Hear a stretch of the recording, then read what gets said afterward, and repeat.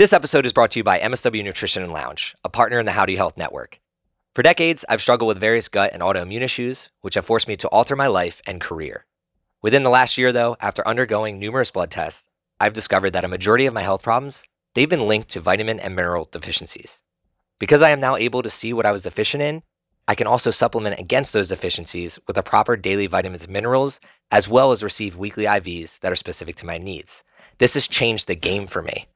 Today, not only do I feel like a completely new person, my ability to focus in life and business has increased, my athletic performance is better now than when I was a collegiate athlete, and most importantly, the relationship I have with myself, as well as the people I care about most, they are all thriving, and I'd love for you to feel the same way. So no matter where you are at in your health journey, whether it is scheduling your blood work or supplementing for your health needs, the beautiful part is the community at MSW and How Do You Health, they will listen to you and help you figure out the best path for you. So go to howdoyouhealth.com and use code THRIVE15 for 15% off all products and services. What's up? My name is CJ Finley, and this is the Thrive on Life podcast. I started a brand called Thrive on Life to help other mission-based people, brands, and businesses thrive.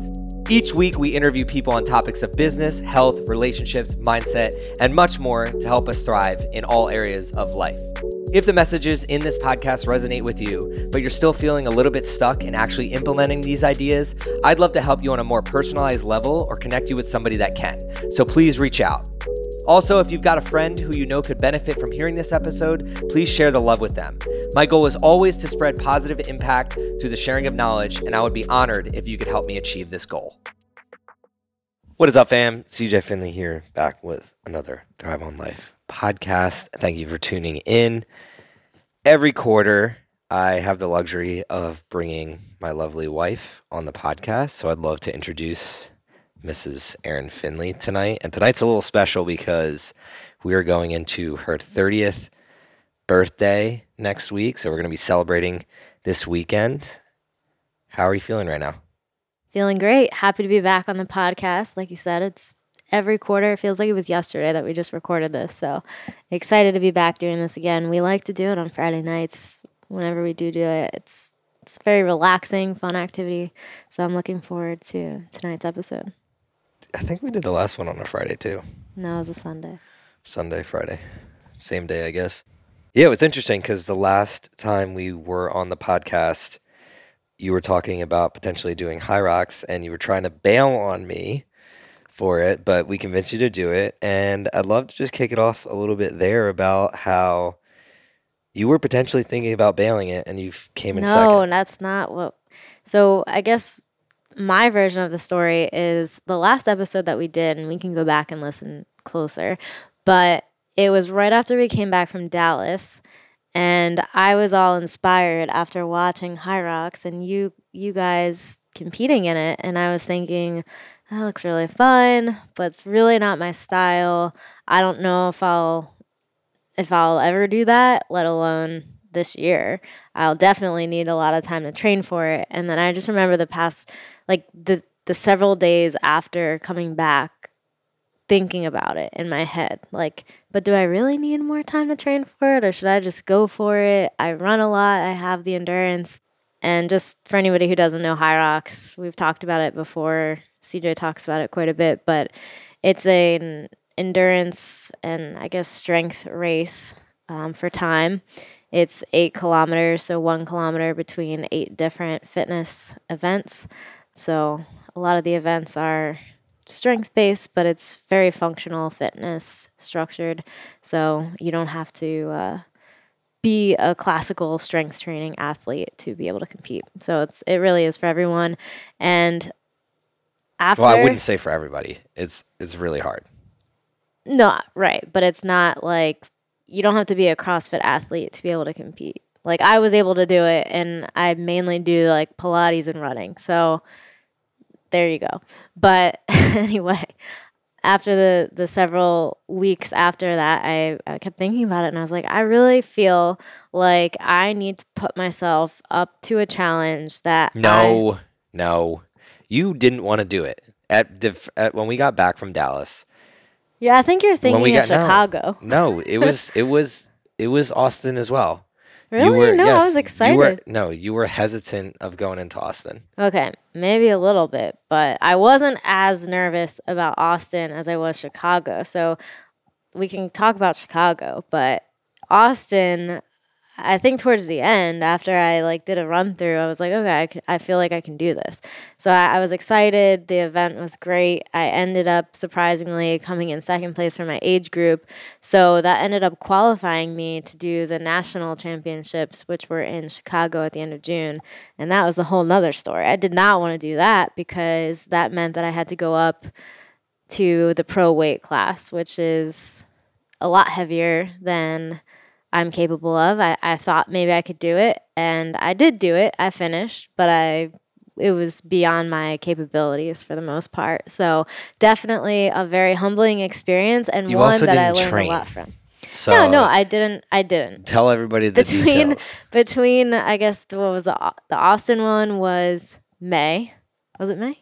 Yeah, it was May, and then the Chicago one was June. 1 month. So there was 1 month in between the Austin race in May and the Chicago Nationals in June. I did not do any of the strength training drills that I should have done in order to actually compete. I'll even say that, compete, because I didn't compete. I just did the race.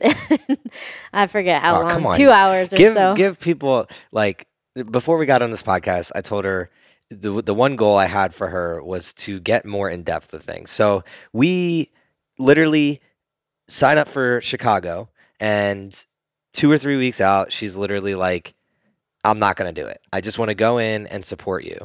And another girl, I guess, bailed on it. And then some of them were contemplating it. And then Erin starts contemplating it. And I told her, I was like, I would rather it take you 3 hours and you do something that you aren't comfortable doing than for you to bail on this just because you didn't even try and you're afraid to fail in the arena. At least step into the arena. So I guess just to clarify, it wasn't necessarily the fear of failure. It was some valid concerns that I didn't think that I was strong enough to even do. I didn't want to injure myself because, for perspective, the sled push and pull, so I had to push, 275 pounds plus the sled, and then I had to pull 165 pounds plus the sled, which is what CJ had to do in the regular open race. So for me, that was 100 pounds heavier than what I even did in Austin, and I was able to do it. I just did not train at all for those weights. So I was scared that I was going to hurt my back, pull a muscle, and then not be able to maintain my fitness and endurance after that. But I will admit, up to it every day, I was like, all right, I'm definitely going to Chicago, but I would much rather just cheer you on the sidelines and watch this because I would get to see the elite athletes, and I was really excited about that. But I convinced myself, CJ convinced me to just do it. So we were warming up. We'll talk a little bit about the actual event. So we were warming up that day. I was supposed to go on before CJ, 40-ish minutes before. And we get there, and not only was there a tornado warning and we had to evacuate, but it was a crazy, crazy day. So we get there, and I'm warming up on the floor, and I tried to push the sled and I couldn't push it. It moved. It didn't even move. Well, you didn't warm up. So let me preface again, going more in depth. Immediately when we get there, because she's been scared of the sled push this entire time, she could not fathom that she would be able to push the weight at all.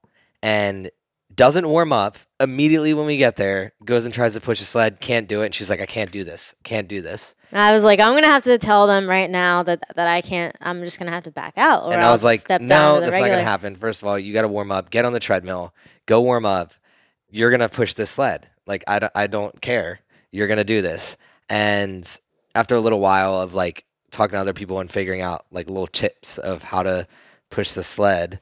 For the first time before I do it.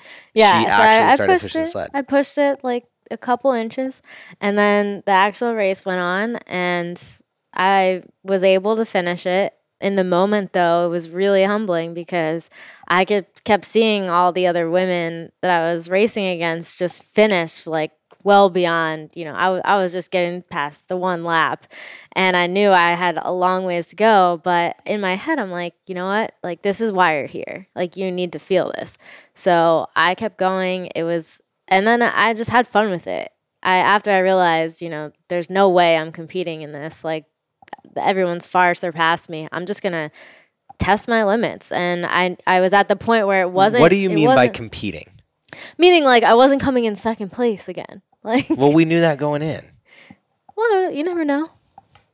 No, we knew going in. Like, both of us were not going to hit the podium. Like, right. Like, I knew I was not going to do. We're competing against people twice our size. That's an exaggeration. So, but I wanted to call you out on that word competing, because I think that's what caused your hesitation in the beginning. Is just like, you're not looking at competition the right way. Like, the competition is literally against yourself. Like, just a preface, we started off with that story because a lot of what we want to talk about tonight is really she's stepping into her 30s, and like some of the things we want to do is continue to step out of our comfort zones and grow as human beings. And one of the things that we made a deal on was, if Erin did Hyrox, I will run my first half marathon.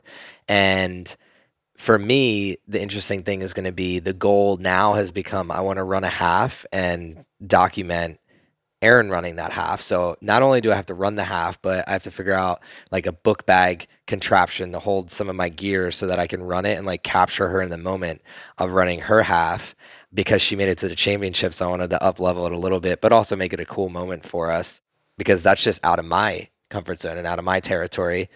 But the thing for me is, the way that I view competition is like, I know I'm not competing against anyone other than myself. So going into that, can you talk a little bit about like what was going through your mind in terms of when you say the word compete? Yeah, so I guess I don't ever mean against anyone else. I shouldn't have phrased it that way. I'm very competitive with myself, and usually when I set out to do something for time or for a particular achievement, I hold myself to extremely high standards. And when I feel like I can't meet those standards, I'd rather just not do it.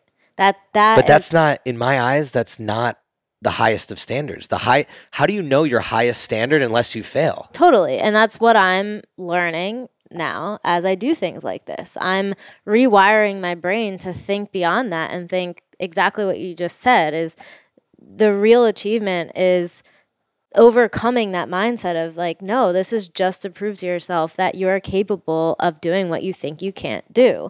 And not everything has to be done to this level of excellence, because excellence in itself could just be showing up that day and being on the floor. And that in itself was what I was grounded with in the experience of, I just remember at one point finishing a lap and just looking up, and I knew, I was really one of the last ones out there, but I just felt so, like, I smiled to myself, and I was like, this is awesome. Like, I am here. I never thought I would do something like this. I don't even care, like, what time I finish this. Like, I'm going to smile and have fun with this, and I was really proud that I continued on.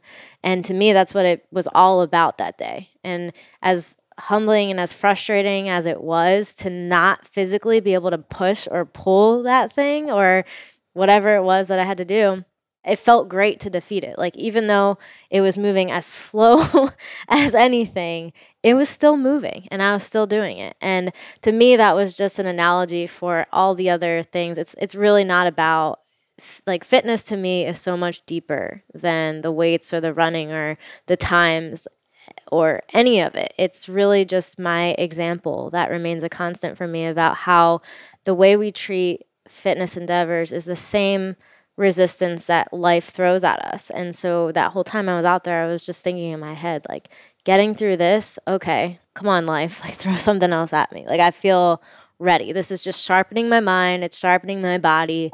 I'm ready. And more of those examples that I can gather and do voluntarily, I know the more capable I'll be and more resilient I'll be to get through life's hardest times. And that's the message that I'm really passionate about sharing, is we should all be willingly putting ourselves through hard things to sharpen ourselves for life and encouraging other people to do that, because you put yourself through that, then you can put yourself through anything. And if you can get through it with a positive frame of mind, that's how we all get better. You mentioned a word there, resistance. What gave you the most resistance in your 20s that you're trying to, as you move into your 30s, kind of get rid of? When I think about resistance in life, it's usually when you have some kind of uncontrollable circumstance come your way that interferes with what you had planned or your current situation, something that throws you off, and it's typically out of your control. And I guess in my 20s, I would think the biggest example of resistance was losing my father and then having to deal with that tragedy and overcome all of the complexities around that situation while I was still trying to build my own life. And that was frustrating, not only because obviously dealing with grief in and of itself is an extreme hardship that doesn't go away, but having drama and complexities to deal with as a 22-year-old when I'm just trying to get my career off the ground and live my life and figure out who I am. That was some serious resistance. But now looking back on it, I'm super proud of how mature that made me, how I've handled all of the situation, and how I'm now able to maybe relate to other people that go through loss or are struggling with other forms of traumatic events in life. So I think a lot of the learnings from that have manifested in different ways. And I think resistance can be something as big as a tragedy, or it can be as something as small as something that just doesn't really go your way. Maybe you thought you were going to get this certain job. So let me clarify here. Like, I don't necessarily, that's not where I was really going with resistance. What I meant by resistance is like, you need to get something done, yet you continue to procrastinate on it. Like, where do you feel resistance in your life where something's just not self-imposed resistance? Yes. More so like the little things that actually add up to be the big things that you're trying to kind of sharpen. Because you mentioned sharpen before that. And I'm happy you went where you went a minute ago, because I'm a big believer that did create who you are today, and who you're striving to be, continue to be. But let me clarify, what I was really looking for was, there's a lot of people out there, including myself, who on a day-to-day basis, we feel certain resistance in different areas. And the more that we can break through those little things and unlock the next level, just because we figured out like, okay, this one thing helps me procrastinate less, or I now don't fear what other people think, so I'm able to unlock this next goal in my life. So where did you feel a lot of resistance in your 20s? And it doesn't just have to be one thing. It could be multiple things. For me, like, I'll give a great example, is the resistance to go out and please other people, like show up to every networking event and little things. Like, in my head, there was resistance of like, oh man, like I really don't necessarily want to do this, but I just kept doing it. And now I've done a much better job of reeling it in and controlling that. And I feel like I'm in a flow state because of that. Yeah, I think, I just interpreted that differently, because when I think about like resistance in fitness and putting up the gears and whatever, it's usually to like move past something that you don't have control over. But when you think about self-imposed resistance or resistance that you inflict onto your own life, it's different. And for me, maybe it was resistance towards who I naturally gravitate to be. And I think I'm stepping more into the most authentic version of myself since I've been living in Austin, since I've been in a community of people that I think inspire me and bring out the best in us and everything, that sharpen who we are and who we want to be. But maybe it was resistance around feeling like I had to conform to different societal expectations for my social life, for my maybe relationships, for my career, and just expectations that others have of me that I didn't necessarily have for myself, or I was subconsciously setting for myself without even really doing the evaluation to see if that's what I wanted for myself. So I think that's maybe something that a lot of people in their 20s could relate to, is just not really taking the time to step back and think, are these things that you're striving towards, or are all the activities, like you said, the networking activities and all the things that you're saying yes to, are they because you want to say yes to them? Is it because you want that job? Is it because you want to be in that relationship? Or is it because you feel like you should be for some other reason? So I think maybe there's resistance there for me to step away from things and more into what is the most me.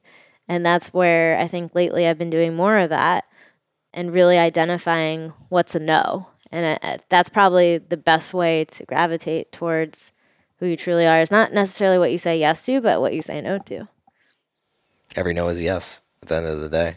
And that's the reason I was going down that path, is because that's how I feel like High Rocks was to you, where it's just like you're not viewing it as something that's like naturally you. But for me, I'm like, you've always been really strong and your endurance is through the roof. So I was like, this is like the prime place for you to thrive and challenge yourself, because it is out of your comfort zone because you've never done it before, but it's not something you're not capable of really doing well. I'll give an example of what I was just talking about a second ago around like the expectations and societal pressures and whatnot. You talked about how you were always like partying and networking and stuff. I never liked to part. Like I never was a partier. I never really liked to drink. I never really liked to be social. If it was up to me, I would stay in all the time and like just read and learn. And for a long time, I thought something was wrong with me. And now I'm like, okay, how can I use this as a superpower? How can I lean into the fact that I just really like to be alone at times and just learn and study? And I'm like now realizing that's a really cool trait. And it's not something to be, ashamed of or whatever. That's just who I am. I don't watch TV. I don't watch shows. I would always think, what is wrong with me? I'm not like a normal girl that likes to watch these TV shows and stuff. And I just don't. So if anybody out there is like that, like you're not alone. I hardly watch movies. I can't. Just little things like that. I felt resistance to try to change myself to be more quote unquote normal. But I'd rather just run 10 miles than watch something. So that might be crazy, but that's also what makes me me. So I think it's a lot about just figuring out what brings you joy. And if it is watching whatever, then that's great too. But don't not be who you truly are because you feel like something else is what you should be. What's up, guys? I'd like to take a second to thank you for tuning into this episode with Aaron. I hope you're loving this conversation so far. But before we get back into it, I have an opportunity I want to tell you about. As we all know, life is hard. It can beat you down, have you feeling low, and make it seem like you are alone.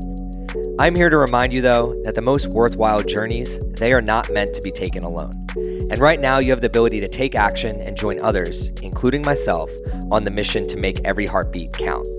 Head over to cjfinley.com and sign up for my daily newsletter, where I will be giving you information, impactful stories, tips and tricks, and access to a community who are focused on making an impact above and beyond themselves. You'll also have the perk of exclusive giveaways, potential shoutouts, and possibly even some collaborations. The least that will happen is you will walk away into every day with an extra pep in your step. My promise is that I will always do my best to help you thrive on life. And this newsletter is one of the best ways for me to help you do so.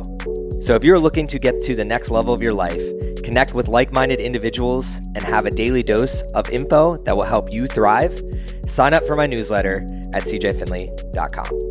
Now let's get back to the conversation with Aaron Finley. I like that a lot. And yeah, I can definitely validate the fact that you don't like watching movies, except when we were like fifth grade and we went to go see Shrek or whatever, demerit free or whatever. But yeah, I don't think we've ever watched a full movie. It's not that I don't like it, and this is something I'm trying to learn about myself a little bit more too. I think I just don't have a lot of patience. Like it has to be a really suspenseful movie for me. You like rom-coms. You like good rom-coms. You do. Sometimes. You do. Okay. Why can't you just say it? You do. Yeah, sometimes, but sometimes they bore me. I mean, you just said it. If they're a good one, you'll like it. Yeah, but this is actually a good point. This is a good point. Like, if it's quality, you invest in it. If it has a lesson to it, if it has a lesson to it. Okay, for so sure. it ties back to the learning. It has to have some kind of return. But I will say that it can be problematic. Like, what I learned, the fact that I never really liked to sit there and just watch something and zone out was partially because I felt like I always had to be doing something productive. And that in itself is not necessarily the best thing. So I've been realizing that a lot about myself. Where are those moments where I catch myself being like, well, this isn't productive, and Aaron's version of what productivity is. So, but what is Aaron's version of productivity? Exactly. Because, like, that's what who gave you that view of productivity? Yes, exactly. Where did that come from? So that's what I'm trying to figure out. I keep asking myself every time I catch myself thinking like, or feeling on edge because I'm not doing something that is deemed productive in my mind, such as running or learning something or working on something for work or on the side, or things that I've subconsciously classified in my mind as being productive. I'm asking myself the question, but is that really productive, or is it more productive for me to actually just sit here and then go do those things when I have a renewed sense of energy and I don't know, more rejuvenated? So it's more of that. But do you think the constant catering towards productivity stems from trauma?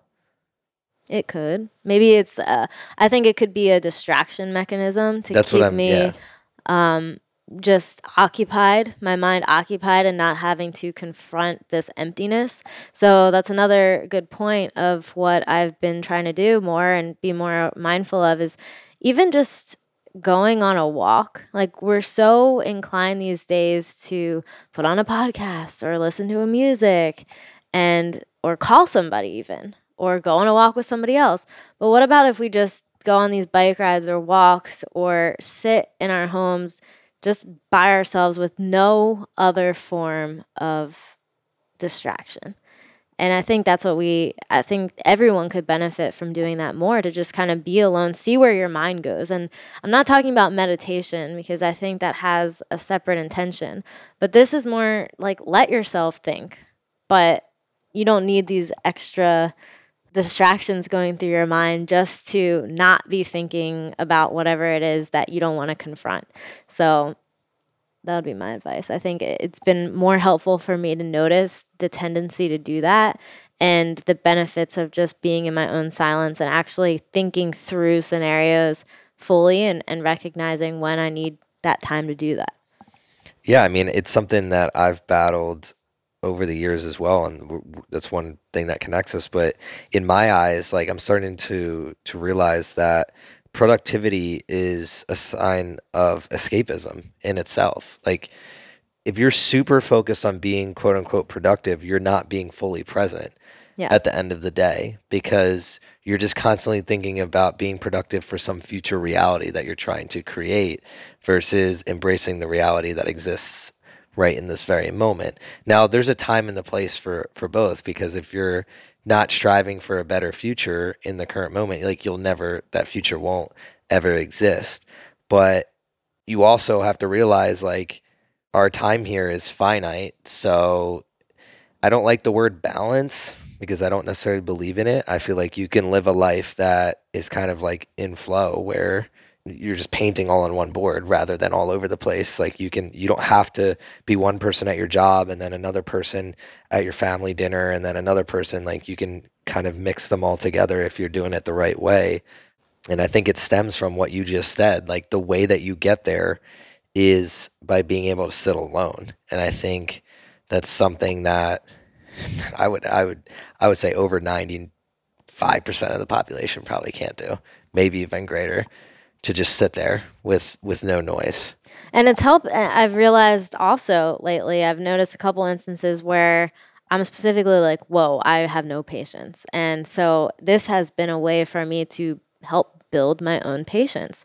Because you think about it, I'll get in the car, I have about a 20-mile commute to and from work. And when I get into my car to go home from work, typically I'm just automatically thinking about, okay, what do I have to do when I go home? Or like, okay, what's the last thing on my mind that was from work that I'm still carrying in my mind?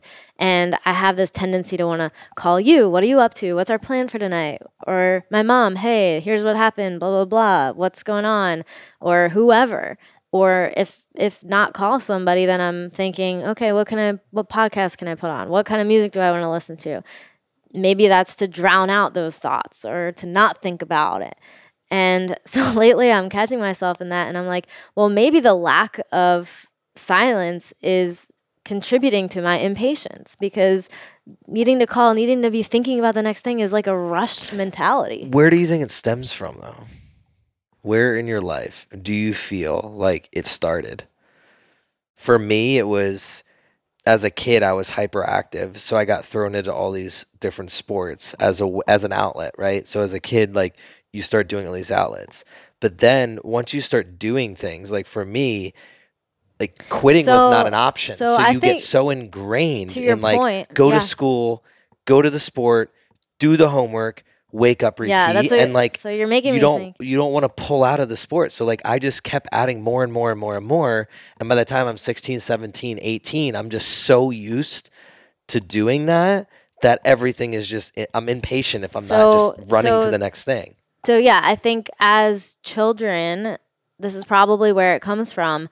You're praised for being kind of like a busy student, someone that's, scholastically achieving, but also involved in all these extracurriculars. And why are you praised for that? Because you have good time management skills, and that's super important. You know how to prioritize stuff, still get all your homework done, still study, and you can also, you're great as a team member in sports. And sure, those are really important skills to have. And I'm sure that they will be forever to be able to carry on into life. But we should also be thinking about what is that inhibiting children from developing?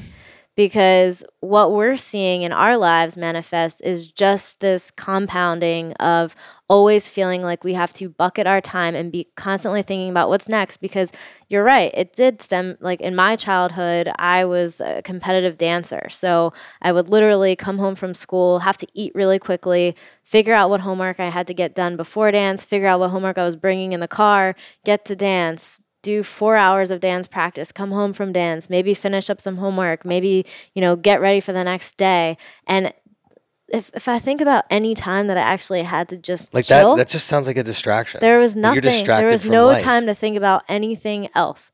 So I think that just was a perpetual cycle. And then the moment, and this is where I've seen this in my own life and then in others as well, when you finally are broken away from that cycle of school, extracurriculars, and maybe it's after college when you have your first job and suddenly you feel like you have all this free time that you have no idea what to do with. So I think for those who have a similar background of like this disciplined nature of wanting to be involved in all these things, and like it wasn't just dance and school, it was like all the clubs, and I was trying to be president of women's whatever and all these things, National Honor Society, like I don't even remember what they're called. What did you win when we graduate? Most likely to succeed. Oh yeah. Nice. So whatever that means. But what did you get? Most competitive. Yeah, I remember that. Some things never change. So, anyway, I think that is an interesting thing that should be studied. And so to couple off that, I heard something really interesting today that was unique, which is rare. I read and listen to a lot. So when I hear something for the first time that I've never heard before, it got my mind thinking. And I think it's a good time to bring it up right now because it kind of applies, like we're thinking back to childhood. So when you're born, you come out of the womb and like everyone's just giving you attention, right? And they're giving you all this oxytocin and love and affection. The problem, like a new puppy. Yeah, like a new puppy, right? The problem starts to happen though is then you start getting your attention based on how well do you talk? How well do you crawl? How well do you walk? And if you're not meeting certain standards, something's wrong. Or you got to something else has to happen, XYZ. So then as a kid, to get attention, what do you start doing? Acting out in certain ways. So you're either a kid that does something bad to get the attention, or you're the kid that does something comedic to get a laugh, and then you're the comedian. Like there's different ways. Or if you're me, you get really good at sports to get the attention from that. It shows up in different ways, and we don't really know that we're doing that. It's just it's a human nature, right? Like when we're a little kid, basically what he said was, when you're born, you're a miracle, right? But he told the audience today that you're still the same miracle, regardless of if anybody is telling you that you're that miracle. Yeah, it's like we live for validation. As adults, is we don't believe that like literally right now, if you're listening to this, the fact that you have a beating heart, like still, like I research science, I'm still like, how does that happen? Honestly, like, I've been meditating on that lately. Like I'll wake up and I've been trying to implement, before I think about anything else, I'm like, think about something really abstract that's crazy that exists. Like the fact that we can reproduce, the fact that we can wake up and actually run. Like that's really cool. Some people can't, so just having gratitude for all these things. You know what I thought about the other day? Your eyes. Yeah. Like, think how complex it is for you to see in a certain way. And how cool it is that they're different colors. Yeah. That's because other organisms don't have color. So what would it be like to live a life in color? There's people that know that. They see black and white. Well, I was meaning your eyes are blue and mine are brown. But yeah, the fact that we can see colors as well. How do we know that I see the same color you see? We don't. You don't. You don't. I'm colorblind. So I see it in a distorted way. But it really, like, it hit home when he said that. I was like, wow, I've never really thought about that. So from the time we're 1 or 2 years old, we are conditioned in a certain way, and then it just starts getting worse and worse and worse. And as you mentioned, like in high school, I think that's the pinnacle, because you're trying to not only please parents, but you're trying to please colleges to try and all you think about is get college, in there. like, and then you're trying to please your coaches or your dance coach or whoever. Like there's so many strings. You're like a freaking puppet attached to so many things. And what ends up happening is once you graduate college, at least for me, all the strings kind of get cut, because it's like your parents now kind of are off your back, because they're like, you graduated, you're gonna have a job. That was like, the weirdest whatever. for me. And then like you're not playing sports really anymore. You're not dancing or doing whatever, and it's just like you live your whole life by this one construct. And then a lot of people fall into the trap of, because they're used to that construct, they put the same construct into their job. Yeah. Okay, so and that works for some people. The new carrot is the promotion. The 3% promotion year over year or whatever else. But yeah, I didn't know we'd end up here in this conversation, but I'd love to chat a little bit about what are your biggest intentions in your 30s. Because I think a lot of people, myself included, like when we're younger, we look at 30 like you're like so old, like holy shit. Yeah. Versus like I was telling you earlier today, I mean, you and I both, we treat ourselves way better at 30 than we did at 18. And like, I feel better and I'm excited. This is probably the first decade where I'm really excited about life. Yeah.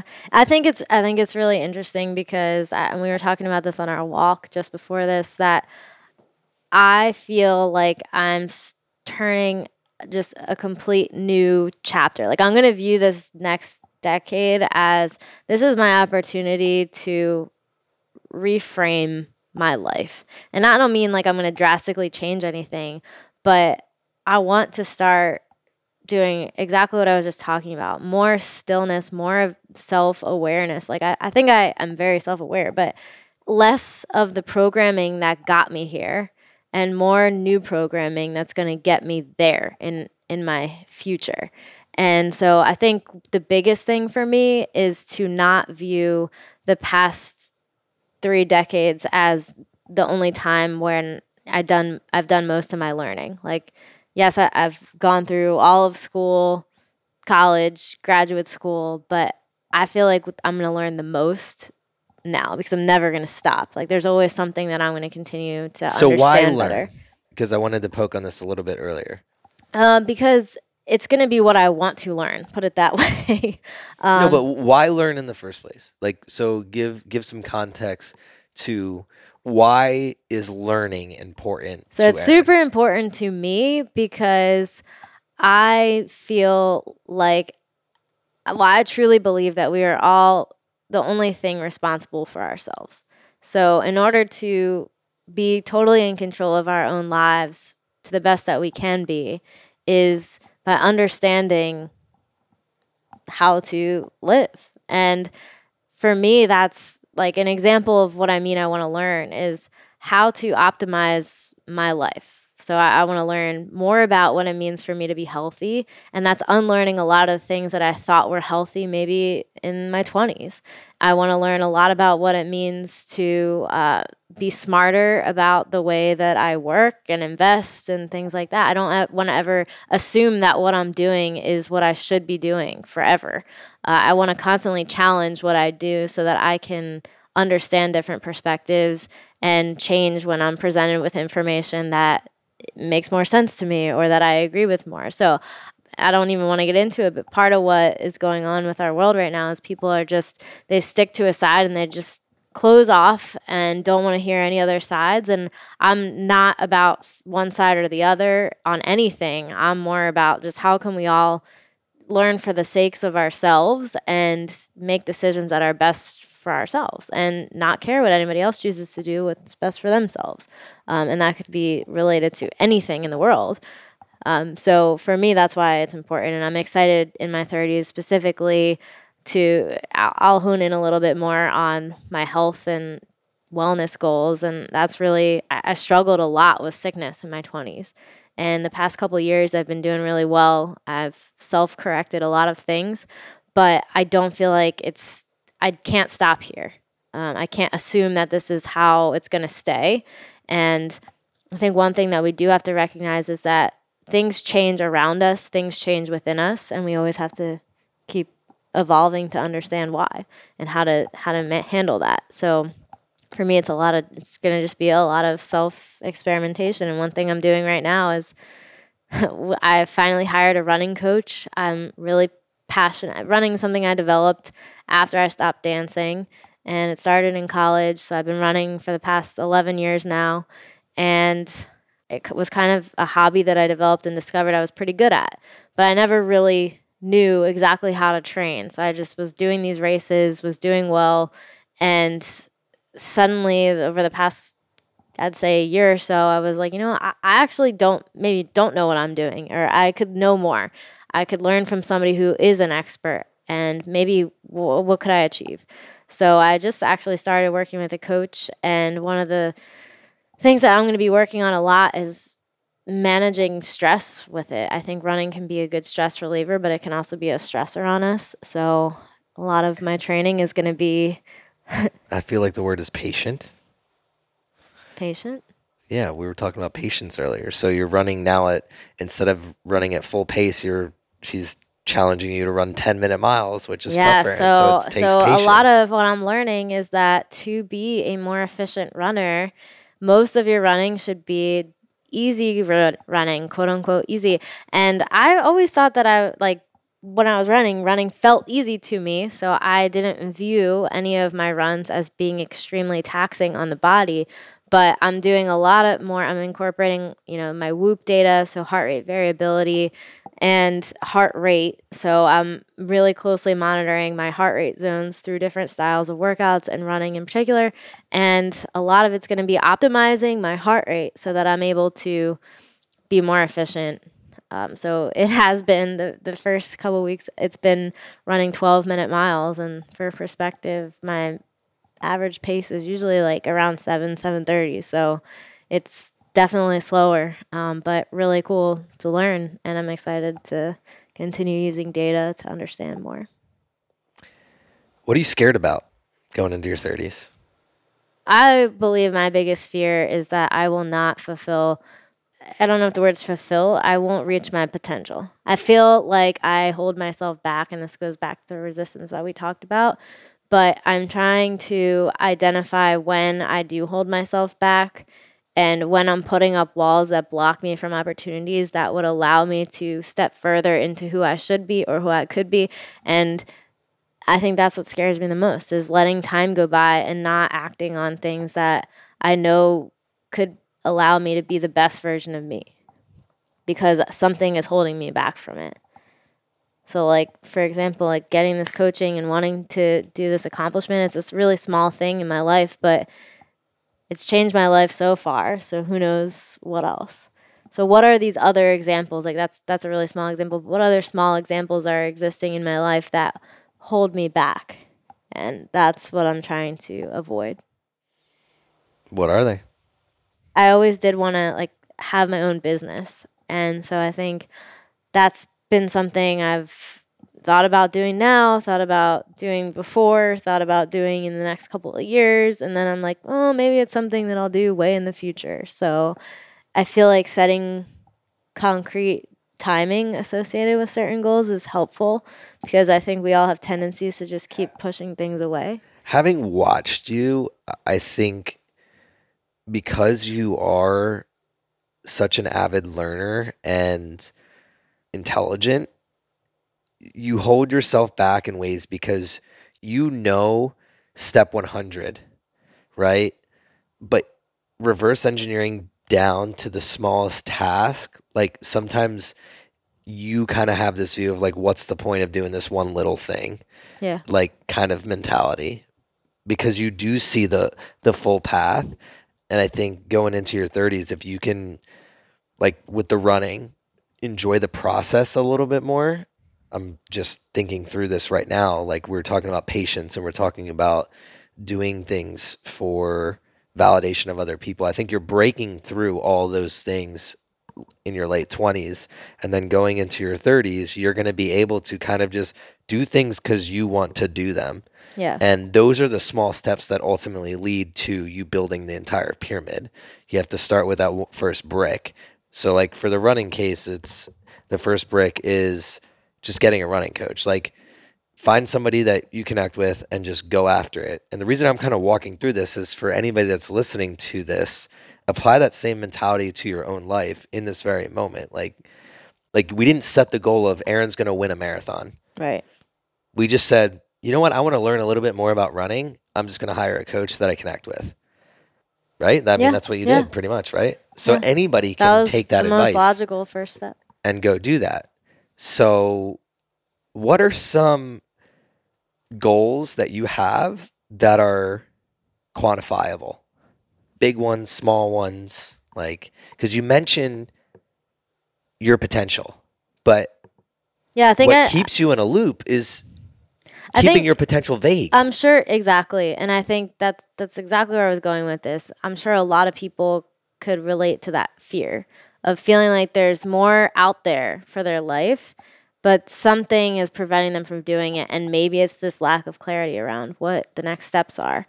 And I feel like it's good to outline your ideal situation, like what you think your ideal life looks like, and then kind of reverse engineer down, but make sure you keep revisiting that, because for me, it's changed a lot over the past couple of years. And I've had like certain things that I thought I wanted to do, I don't anymore. So that's good. That's good information too. That brings up a great point, because the way that you find your ideal life is by putting on the paper what you do not want. That like gets rid of a lot of options. And that's the only way to know anyway. So, but there's no sense in mapping out your ideal life and thinking, okay, I want to go to these places and I want to do this and I want to achieve XYZ and have this family or whatever, if you don't take action on anything to see if that's the right path to take. So it's a mixture of mapping it out, identifying the steps, and then actually taking those steps. And I find myself sometimes not taking steps. And then I'm like, okay, well, then is that because I'm holding myself back for some fear, or is it because I actually don't want that thing? So I think that's a good question to ask too, and to notice about yourself. So for me, I think doing that, like you said, having more clarity around what it actually looks like that I want to achieve, and then reverse engineering down with more clarity. because you're right. I think keeping it vague is what keeps everything as it is. Why do you think you had vagueness in your 20s? I don't know. I don't necessarily think I did have vagueness in my 20s. I think I wouldn't say it that I did. So here it goes back to expectations of like what you want from your life versus what other people want for your life. From the outside, it could look like, oh, it wasn't vague because you did certain XYZ things. But to you, in my eyes, it's like, just like you mentioned, what is it really what you want to do? So it is kind of vague. Like you're starting to do it, but like if you came to me and you're like, I'm going to do X. Remember how I was about grad school? That's one. But like, I'm like, that was one and that was 3 years ago. So what has kind of stopped you from doing that over the years? And I want to clarify that it's all of humanity. We all do the same thing. So are you asking me what has stopped me from saying I want to do X and have X be a very well-defined outcome? Yeah. I was actually chatting with somebody on Instagram about this today. Like, why is it hard for human beings? Like, why is it hard for us to do that? What I was speaking to him about, it's like our ego is when we say we want to do X, that fear of failure, that means that if we don't do it, then it's a failure. Okay, so it's not necessarily, I don't think it's always that. I think that sometimes that can be the case, but I think also it's, for me, I like to keep options open. Like I said before, I like having this like kind of open mind to things. So if I clarify, if I say I'm going to do X and I like go full force at that, then what if this other thing comes over? But then you end up doing nothing. Yeah, that is what happens. Yeah, so that's not great either. So I think I'm not saying that that's what you should do. I'm saying that I think that's one reason why people don't draw the line in the sand and say, I'm going after this. I think we're hitting on the relationship problem with people too. Really? This type of mentality stems over into everything. That's true. You don't want to commit because you're like, what if so-and-so comes along and they sweep me off my feet, right? Yeah. It's the same thing with life, business, everything. But okay, so this comes back to the expectation thing too. Because let's say this is about a job, and you say, I'm gonna get XY job and in this field, this type of position, or I'm gonna start my company around blah blah blah. And then you don't, and then something else comes along, and even though that other thing is better for you, and you know it is, you feel like there's these people that are like depending on you to still do that other thing that you said. But really, that's not true. So I don't think it's necessarily fear of failure or fear of not doing it. It's almost like you have this association to it that you think your identity is somehow wrapped up in it, and that if you don't do what you said you were going to do, then that somehow affects that. And I think that we logically know, if we were to break it down that way, that that's not true. And if you were to really ask yourself, like, who do you feel like is depending on you to follow through on this thing, and you were able to say, no, I think everybody would want me to do what's best for me, then... Well, anybody that I care about would want me to do what's best for me. Yes, but maybe there are people you feel like you're letting down, and then you have to ask yourself, why does that bother you? Right? Because... So maybe you're has going to that let been people a down problem on the in your other way life? too. Probably. I do think so. I think I can't name a specific example off the top of my head right now, but I think for sure, because I've had this thought before of, why do we get wrapped up in these ideas and feel like we can't change our path because somehow somebody along the way is going to feel like upset by it? Or why can't we leave certain jobs or something because you feel like you owe something, when really, no, like, you can do what you want. So, yeah. I just live by the fact that people are upset. That's their problem. People will always be upset. That's what I've been telling myself these days. It's like, just be happy with your own life and focus on yourself. And then you can't worry about what other people, like, the biggest thing that I keep reminding myself lately is, like, people are going to always have something to say about you no matter what you do. You cannot control anyone's opinion. You can't. You can't control anyone's perception of you. All you can do is be you and always strive to be, like, the best version of you, the one that you would be proud of. So that went very off topic, but I think that's a good message that is helping me lately. So It's not off topic. It all loops in. It comes back to, again, like distraction, a lot of lack of patience and trying to be productive and to be validated comes back to our caring about what other people think. And no matter what, people are going to have opinions regardless. And it's been said on millions of podcasts before, and I'll say it on this podcast hundreds of times after this. Like, the way that you thrive on life is you have to define that life for yourself. Because again, like, if you go left or you go right on each side of those paths, people are not going to like it. People are going to like it. Like, but at the end of the day, if you can get in the bed and look at yourself and say, when you go to sleep, I love my life and I'm proud of what I'm doing and what I'm working towards. That's all you can do with your heartbeats. So we're getting close to wrapping this one up. Is there anything else you want to say before we go into your lovely 30th birthday weekend? I would just say that I'm thinking a lot about what thriving looks like in my 30s, what thriving means to me. And I think the big thing in my mind is just inner peace and being totally at peace with what is, being present and being grateful and having that every day and just knowing that that's all that matters. So the pursuit of less. The pursuit of less as well. Yeah, that's what it reminds me of. I think inner peace stems from, if everything was taken away from you, could you still be happy? Yeah, I mean, it's literally just being okay with everything, knowing that I have everything that I need to get through, like everything inside of me, I should say. Yeah.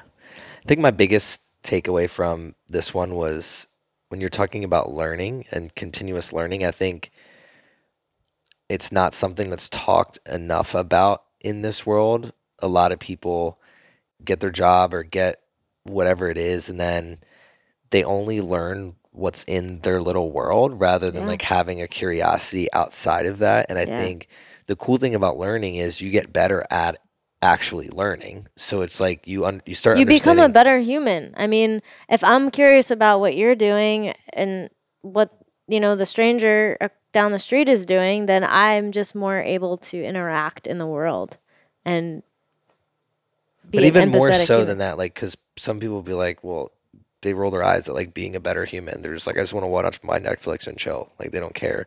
But if you get better at learning, like, ultimately, selfishly, every individual's life, your life will get better. That's what I was saying. Yeah. Yeah. But like, in my eyes, when I think of better human, like, it's just like there's a difference between you becoming better in a selfish way. I basically just meant in an ideal world, we would all continuously learn. But I feel like we get past school years and stop learning, or you just learn enough to get through your job or to get through raising a child, or you get through curiosity. Like you learn to live, like whatever that means for your specific life, whether it's raising a kid, family, or getting through your ranks of your job.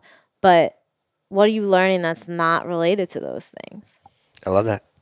Stay curious. That was my biggest takeaway here, because I think everything that we talked about, if you're staying curious to learning and question yourself too, you're going to solve all those problems that we were talking about. I think that's a big theme of this too, like all starting with the Hyrox conversation is question your own doubts, question your own thoughts. Like there's a lot of things that I'm doing now that I would have never done before, and I think change your mind.